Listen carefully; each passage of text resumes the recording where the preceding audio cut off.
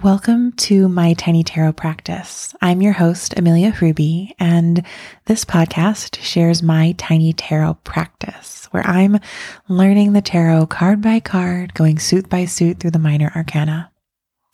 Today's card is the Nine of Pentacles.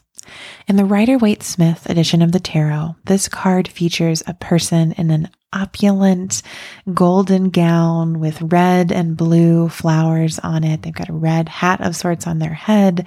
They're holding a bird on their hand. I'm guessing it's a falcon. They look like a falconer. The bird's wearing a red mask that matches the red hat.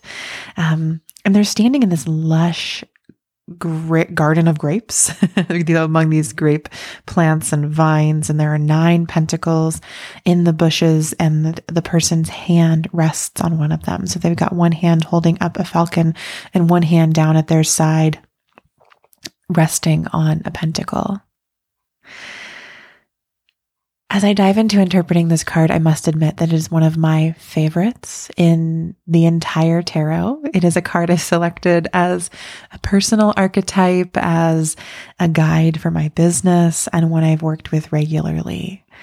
And for me, I think that this card has always represented success, certainly, and certainly a type of material success, even luxury perhaps. This card certainly feels luxurious, but even more so, it represents the security of certainty. I feel like the figure in this card just looks so lushly at home in this lush landscape. And I think that so often for myself, the reason I'm drawn toward this card is that so often I will achieve a success and then feel so unsure and doubt. So I will have so much doubt about whether the path that I'm on or what comes next, or if what I've just done was worthwhile, or all these questions arise. And I just love how the Knight of Pentacles seems to be about awareness of success and luxuriating in it, whether that be, material success or not. That's certainly how Rachel Pollack interprets this card in 78 Degrees of Wisdom. Reading from the book here, she says, "The card signifies success, but not simply the material benefits. It means as well the sense of certainty that comes with knowing one has made the right choices and followed them with the necessary actions. Symbolizes a life that is productive and alive.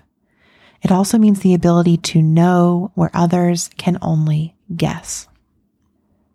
That definitely rings true for me. I think that through all of my 20s, what I wanted more than anything was clarity. And I feel like I've come a long way on that journey. But so often when I'm craving success, what I'm actually craving is certainty. Because what I'm getting at is something closer to security or sureness. I want to feel assured. And so this card, I think, really brings that together. It reminds me of learning that when I'm craving abundance, what I'm really craving is enoughness. It feels similar to me. Like if abundance is really about feeling enough, for me, success is really about feeling sure. And those are the lessons, actually both of them, because this is the Pentacles. We're talking about abundance. We're talking about, materiality. So I think both of those lessons exist in this card.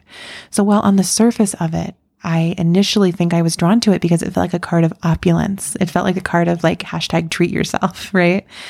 But as I've unpacked it, it feels like that card of recognizing that success and abundance are really about sureness and enoughness. And those are things we can only find within. They don't come from external possessions or validation or resources. Those are internal resources, feeling sure and feeling enough. Do you see why I love this card so much? I get chills just talking about it, just thinking about it. The other piece of this card that I want to touch on is the bird, the falcon here.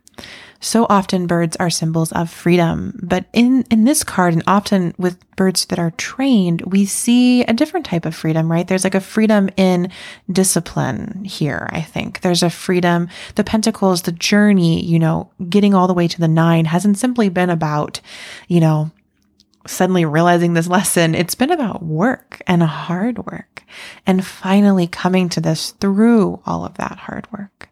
Similarly, I think so often we find freedom in a dance of restriction. We find freedom through defining our limits, perhaps going past them, but then recognizing them, pulling back to them. I'm reminded of a conversation I had with a friend years ago about the different types of freedoms we felt when we were in a romantic relationship or single, and the ways that they both felt like freedom. But for me, being single often felt like this absolute freedom, which could be terrifying. It bordered more on the sublime. And the freedom I found in partnership with when I started dating the person who is now my spouse felt much more like a freedom of settling into myself and really being able to meet and accept every part of me. Both are certainly freedom. I think there are different types of freedom that we can find in the Pentacles and in many cards of the Minor Arcana, but the 9 of Pentacles to me is that freedom of settling into yourself. And it feels so good, y'all. As always, thank you so much for listening to my tiny tarot practice.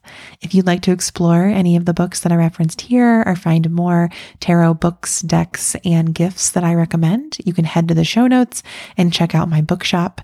If you make a purchase through that page, I will receive a small affiliate payment that helps me keep this podcast going. Thank you so much for exploring one of my very favorite cards of the tarot with me. More soon.